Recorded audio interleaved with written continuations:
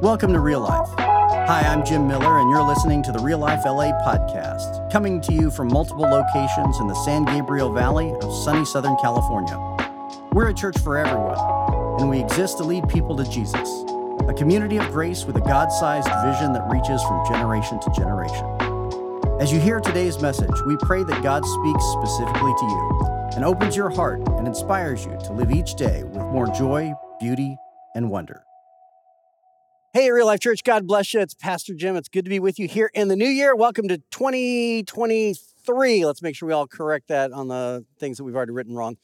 God bless you this year. I'm so thankful for the beautiful Christmas services and all the help that you all put into that, all the volunteers who took part, everybody who attended and brought a friend along. Our Christmas services grew again this year, and so I'm thankful for that.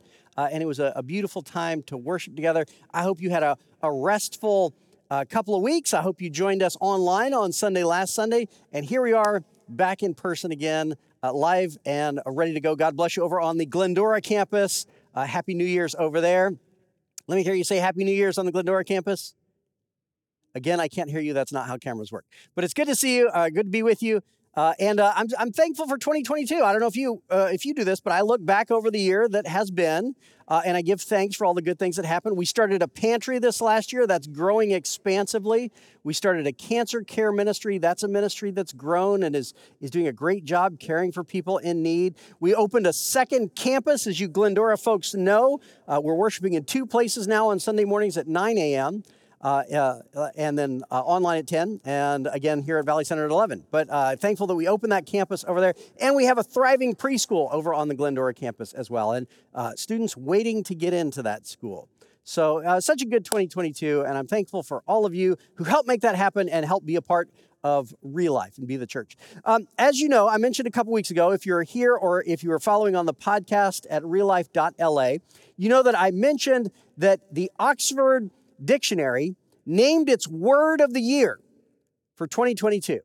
And the word of the year, it was actually two words. It was goblin mode, which they defined as that season of life in which you're so exhausted and so depressed that you just hole up in your apartment and you don't go out and you live in a complete mess and you know it's a mess and you just leave it that way because it's easier than dealing with it. And that was their description of 2022. And I get it. But I have a word for you for 2023. This is going to be the word of the year at Real Life Church. The word for the year of 2023 here at Real Life is going to be blessings.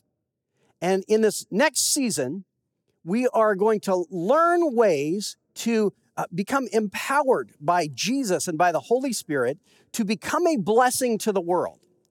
God wants to bless you so as to make you a blessing to the world around you. And so I have a tool that I'm going to place in your hands today. And we are going to talk about what it means to live life as a blessing to the world around us. Take a minute and pray with me. Jesus, I thank you for this new year. And I thank you that you have plans for us that we do not see yet. And I thank you that you love us and your plans for us are good. I thank you that you long to bless us, that you have greater gifts for us than we would expect or hope for. God, for anybody out there who lives with anxiety that they are not good enough for you or for other people, Jesus, I ask that by the power of your Spirit, you would embrace them this morning. Let them feel in the core of their building how loved they are. And Jesus, may that love flow outwards from us to make the church what the church is supposed to be, to make us a body of love and faith and power. And send us out in the world to bless the world in the name of Jesus. And may the words of my mouth and the meditations of our hearts this morning be pleasing in your sight. Lord, our strength and our Redeemer. Amen.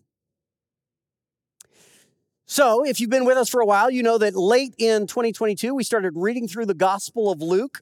We read the Christmas stories from the Gospel of Luke, and now we're going to go back to Luke right where we left off. But there's a new season in the text. There's a pivot in the text that we're coming to, because the opening chapters of Luke are all about what a surprise Jesus was. He stunned everybody around him. The people from Nazareth who knew him growing up were surprised by him. The religious teachers were surprised by him. The people that he healed were surprised by him. His disciples that he called were surprised by him. Everybody is surprised in the Gospel of Luke. Finally, Jesus is surprised when he witnesses faith in other people. Now we're going to come to a season where he begins to send people out. He tells a parable that we're going to read today about a God whose heart is to spread his love to lost people, and a God who calls disciples to himself to send them out to love and to bless lost people. Real life exists to lead people to Jesus, to be a community of grace with a God-sized vision for every generation. We exist to love and to bless lost people in every generation, to invite them into this community of grace. And you're going to see now in the Gospel of Luke how Jesus laid the foundation for communities like this one.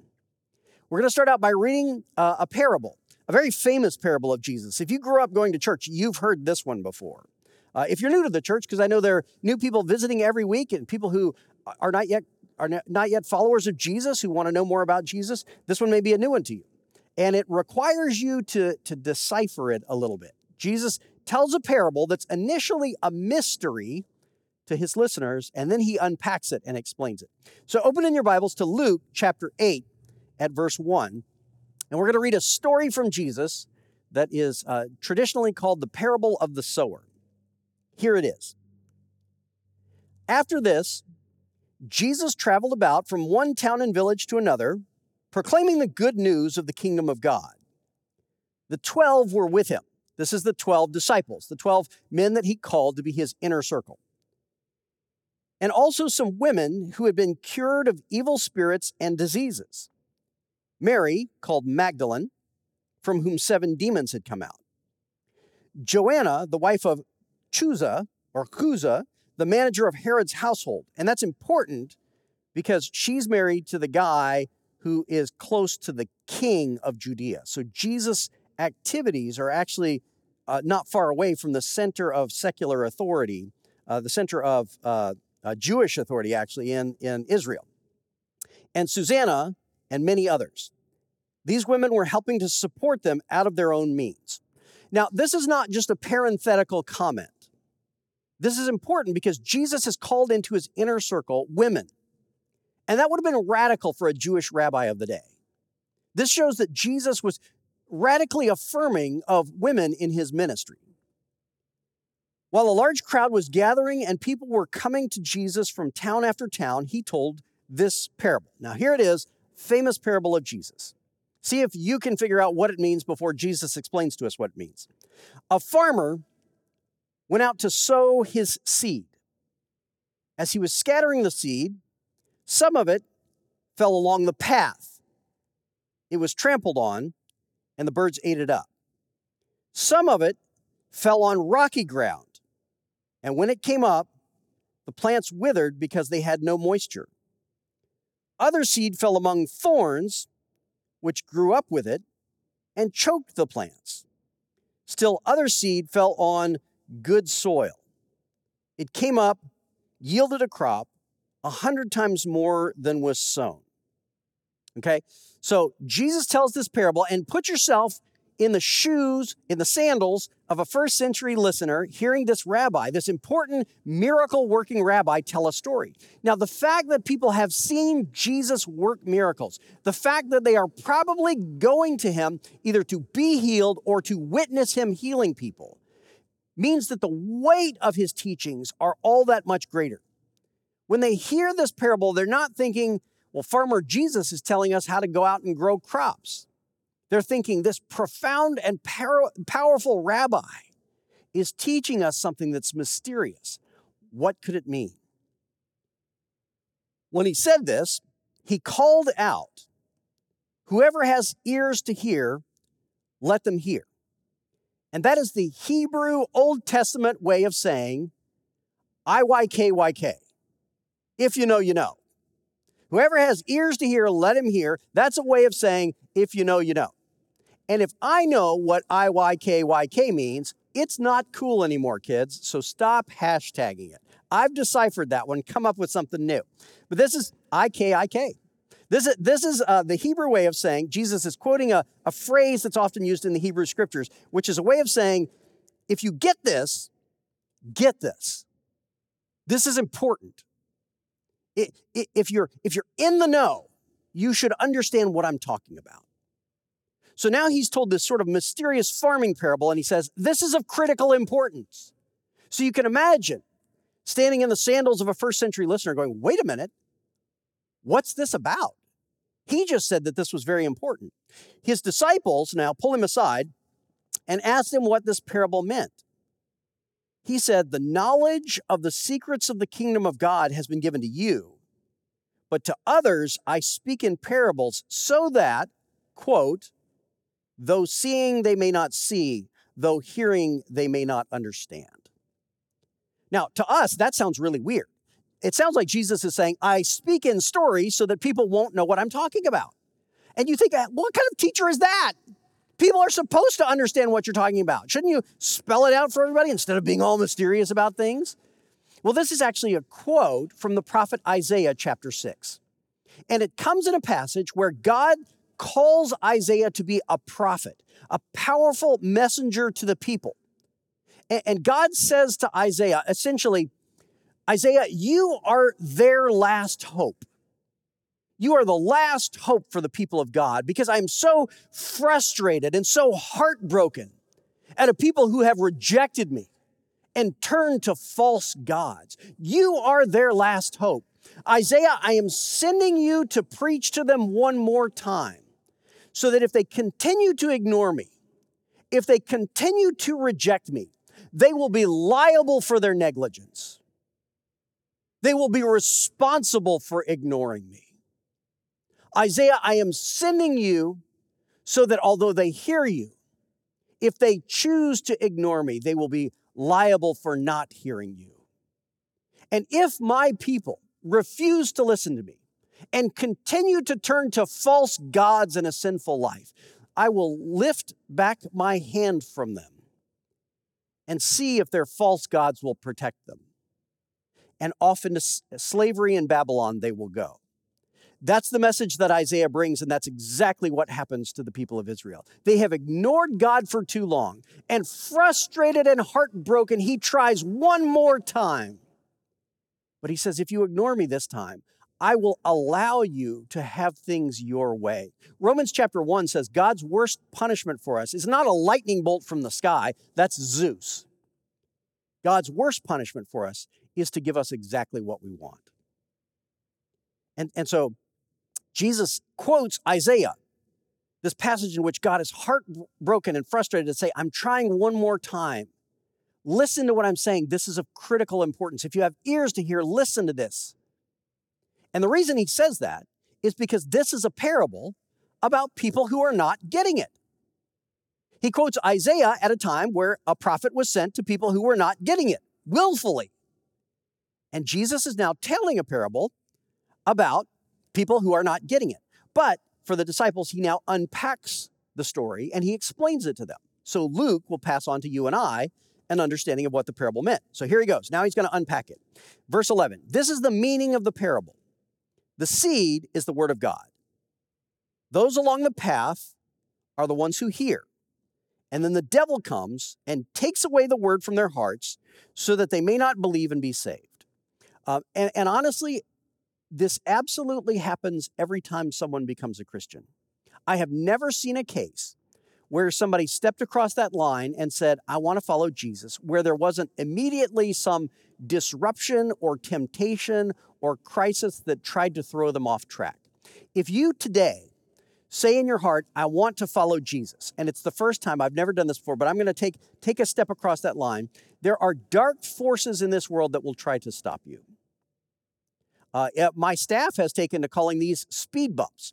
Every time we launch a new ministry, every time there's a new ministry initiative to reach more people and to love more people in Jesus' name, there's always something that happens. I remember at a Christmas Eve service a couple of years ago, 2-3 years ago, 5 seconds before the Christmas Eve services started, fully packed house, the entire soundboard went out. It had had no problems before. There was no explanation for it. It absolutely went out. We couldn't do anything at all to get it on.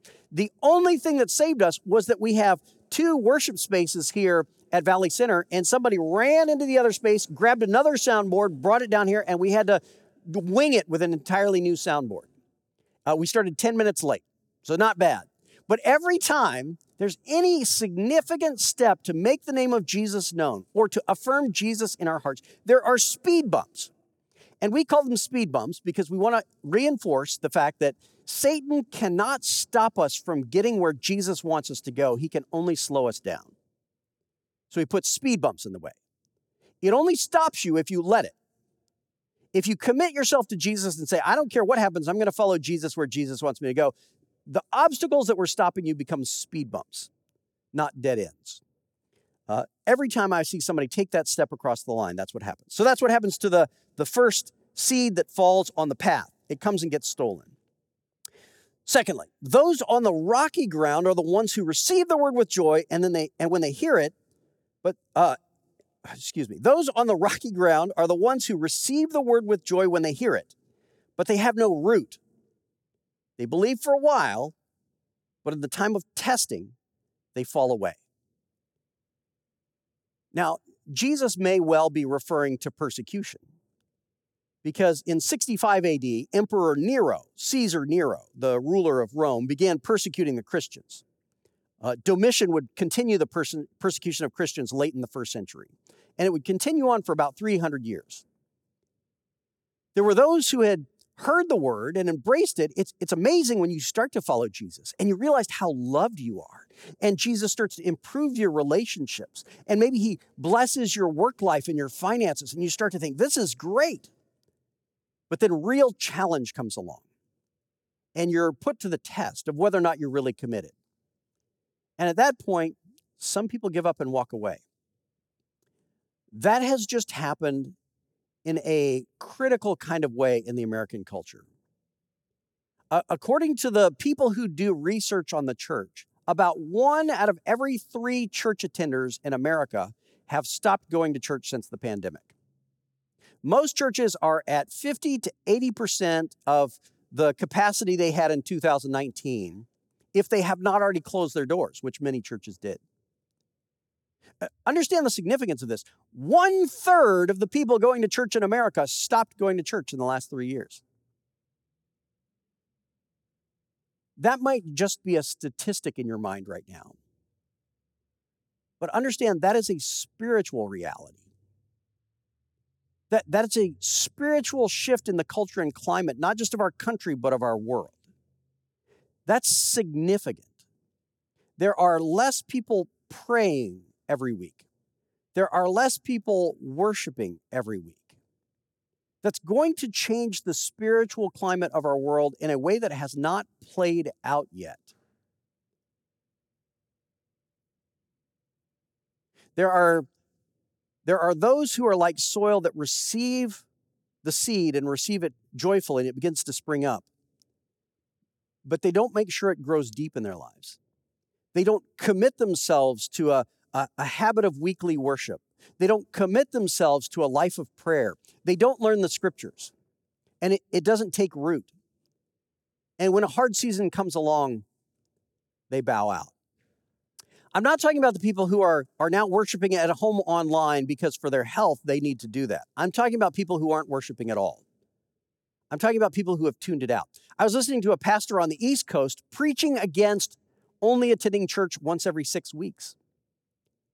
Because that's apparently what's going on in his church, is that most people are coming once every 6 weeks or so. What happens to your body when you exercise once every 6 weeks? That's what happens to your soul when you only worship once every 6 weeks. And that has now become a spiritual shift in our world, the consequences of which have not yet played out. Here's my hope. Here's my prayer. My prayer is that you and I are having an experience like Gideon, the leader of God's people in the book of Judges, who was told by God to whittle down his armies smaller and smaller and smaller before he went into battle. It's not a good battle strategy. But by making his army smaller and smaller and smaller before he went into battle. When he went in and won, it was clear that God had done it. And if the church is distilled down to a faithful remnant who will put Jesus first in all things, then when we change the world, Jesus will get the credit. That's my hope. That's my prayer. But be warned, as you start to follow Jesus, immediately start to put down roots, because times will come that will pull you away from it.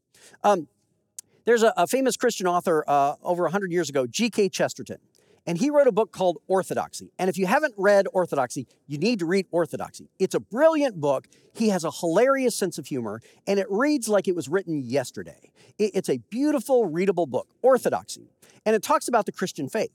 And he says, he has this famous line in it that he says, there's 1,000 angles at which a person can fall down. You can lean a little too much to the left. You can lean a little too much to the right, forwards, backwards. There's 1,000 angles at which you can fall down. There's only one angle at which you stand up straight, right? You're either standing up straight or you're falling down. And when we take a stand on Jesus, there are dark forces in the world that will try to push us off of that stand.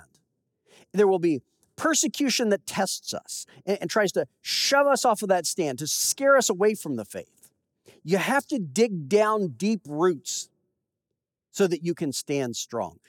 Look at all the palm trees that we have in Southern California. They can get whipped back and forth in these torrential California rains. And they don't fall down because their roots hold them strong and their bodies remain flexible. The minute you start to follow Jesus, get to know the scriptures, read the Gospel of Luke, commit yourself to a life of prayer, get in the habit of weekly worship. You need to set down roots because times of testing will come. Okay. And now third, the seed that fell among thorns stands for those who hear. But as they go on their way, they are choked by life's worries, riches and pleasures, and they do not mature. Now, this one is different than the other ones. This one's a curious one. The other two seeds die. The stuff that lands on the path is eaten by birds. It's gone. It does not spring up. The stuff that fell among rocks springs up, but then it dies. This one doesn't die, right? The one that's choked by weeds lives, but what happens to it is it doesn't bear fruit. The curse of this third seed is that it's fruitless. If the dark forces in the world cannot steal your faith away from you, they will at least stop you from spreading it around. They will at least stop you from multiplying. And the way we do that, if dark forces can't push us off of orthodoxy, they'll pull us off of orthodoxy. They'll tempt us off of it. They'll say, don't you want the desires and wealth of the world? Aren't you afraid of the anxieties of the world? Come over here where you'll be safe. They try to lure us away from taking a strong stand on Jesus. Have you ever thought about the fact that the only thing that is required to give you a fruitless faith is too many choices? The wealth of the world, the desires of the world, a busy work life, too much to do to have time for Jesus. The only thing that it takes to give you a fruitless faith is too many choices. There was a famous handball player named George Quam. And he was famous because he only had one arm. He had his right arm, his left arm was missing. And he went and he played handball and he started to get really good at it. And he beat all of his friends. And then he started to compete and he started to win competitions. And he won 5 regional championships earlier in the last century with only one hand. And he was once interviewed and he said, "How you're playing against guys who have 2 arms, presumably their balance is better. Presumably they have more options to hit the ball. Why are you winning?" And he said, "It's easy. When I run to get the ball, I don't have to choose which hand to hit it with. They all have to choose. They have to pick, am I going to hit it with my right hand or my left hand? I don't have to go through that decision process, and that's why I'm winning." More choices sometimes pulls us away from our mission.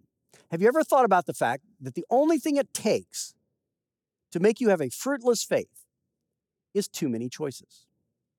And the desires and wealth and anxieties of the world will give you too many options out there and pull you off the mission of living life for Jesus. That's what happens to the third batch of seed that falls among the weeds. And I think that is the greatest challenge for American Christians today. And then fourthly and finally, verse 15, but the seed on good soil stands for those with a noble and good heart who hear the word, retain it, and by persevering, produce a crop. There's that seed that lands among good soil, and it's fruitful. The word of the year of 2023 here at Real Life is going to be blessings. And I want to put a tool in your hand today that helps you to be a blessing to others. Over on the Glendora campus, they're going to hand out to you a little blue card that's called our blessings card. It's got graphics on one side, and on the back, there are 5 steps and 8 blanks. Here's what we're going to do with these. You're going to pray in just a minute, and you're going to ask God, who do you want me to love and bless this year? And you're going to write 8 names in those 8 blanks of people you know, particularly people who don't know Jesus yet. And you're going to seek to bless them this year. You might say 8's a lot. You introverts out there are having a panic attack. You might say 8's a lot of people. 8 is just 2 families of 4. If you can't fill in all 8 blanks, that's fine. Put in those blanks whoever God tells you to put in those blanks, right? Shoot for 8, get as far as you can. There are 5 steps listed over on the left-hand side of that card. Firstly, pick the 8 people you're going to bless this year. Secondly, pray for those people. This is the easiest thing in the world to do. Just begin to pray. God, I want you to bless that person. God, I want you to reveal yourself to that person. God, I want you to give me opportunities to care for that person. Pray for that person. Then seek ways to creatively bless that person and be generous with them. Send them a note or a text or an email and tell them that you're thinking about them, that you care about them. Buy them a gift out of nowhere, not for a birthday or any particular reason. Say, hey, I was thinking of you and I saw this and it reminded me of you. I picked this up at the store for you. Do a favor for that person. Do something that you know they need and that they need help with. Find creative ways to bless the people that you're praying for. After you do that, seek to invite them to church. Seek to invite them into our community here. If they're a kind of person who has a compassionate heart, invite them to serve at our pantry and invite them to serve in one of our ministries. If they like parties, invite them to one of our barbecues or one of our big parties that we regularly have throughout the year here. Invite them to worship. Offer to pray for them and invite them in. And then finally, seek to be a model of Jesus to them in their lives. Let them see in you something otherworldly. Let them see a kind of grace and love that they don't find elsewhere in the world. Let them see in you a commitment to holiness and to living right. Model for them who Jesus is. Bless them through the course of this year. Now, I'm going to give you that card, and I'm going to talk about that card every week until you are absolutely sick of hearing about it. You are going to hear about that every week through the rest of the spring. There's going to be posters in the lobby with more cards in them. So if you lose one, you can take another one. If somebody joins us for the first time, they can take one and join in on it. This is going to be the word of the year. The word of 2023 is blessings. And we are going to seek to use our lives to be a blessing for others, because we are coming out of a season in the history of our world where people are exhausted and lethargic and depressed. The surest way to find peace in this life is to live life for Jesus and to let his love flow through you. Your life will be blessed and you will be a blessing for others. Take that card and put it somewhere where you will see it every day. Put it on your car dashboard. Put it beside the bathroom sink. Put it on your computer at work. Put it inside your notebook at school. Read that card every day and go through those steps and pray for those people and seek for ways to creatively bless them and to lead them and to invite them. Your life will be blessed and you will be a blessing for others. What I'm trying to do is to paint a picture of a vision of what the Christian life is supposed to be all the time. We are supposed to be a blessed people whom God loves and whom he has called to himself, and then to allow him to flow through us. When you do that, the way you perceive your own life will change. You will stop measuring your life in numbers. You will stop measuring your life in the numbers in the bank account, or the numbers on the spreadsheets at the office, or the numbers on the report card at school. You will stop measuring your life in the number of followers and friends you have. And you will start to measure your life in terms of stories. Stories of lives that have been touched and transformed and changed because your life was blessed and you were a blessing to them. Remember, the vision that I articulated at Christmas was by next Christmas, you have somebody sitting next to you on Sunday morning who was not there last Christmas because your life has touched theirs. When you do that, God will set you free from so much anxiety in this life. Jesus tells us, don't worry. And he promises us, if you follow me, my burden is light. He wants us to live a life that is free from stress, where we wake up in the morning lighthearted because we didn't miss it when God walked among us, because we didn't miss it when the sower came by and sowed seed. We received it as good soil and sunk down roots and let it grow and produce a crop. When we live life on a mission for Jesus, life is changed. And that's not just the vision for a season or a year. That's a picture of what the Christian life is supposed to be. I want you to have a blessed life. And I want you to experience the beauty and the power and the love of God flowing through you and blessing everyone around you. That is my vision and my hope for your 2023. That is what I want for me, and that is what I want for you, and that is what Jesus wants for all of us. May we follow him with faith and confidence because he has overcome the world. Pray with me. Jesus, thank you for blessing us. Thank you for taking care of us when we didn't deserve it, when we didn't love you, when we were in rebellion against you. You lived for us and you died for us. Thank you that by the power of your cross, we can be forgiven and start fresh. Jesus set us free to new life now. If there's anybody listening who's never taken that first step across that line, we do so now. And we say, Jesus, come into our lives. Take control of our lives. Lead us. Sink down deep roots in our hearts that when times of testing come, we won't be plucked up. That when the desires and anxieties of the world push and pull on us, we'll stand strong. Jesus, we invite your Holy Spirit in. Bless us and baptize us. And then send us out in the world in your name and in love. Send us out to care for those who are lost and wandering and who don't yet know you. Jesus, make us the church. It's in your name that we pray. Amen. God bless you, everybody. Happy New Year. Go be the church. Thanks for joining us today. Now, will you help us welcome others to Real Life? Share our podcast or find us on Facebook or Instagram at Real Life LA. If you'd like to become a supporter, please visit reallife.la and tap Give to help us welcome everyone to Real Life. God bless and have a wonderful day.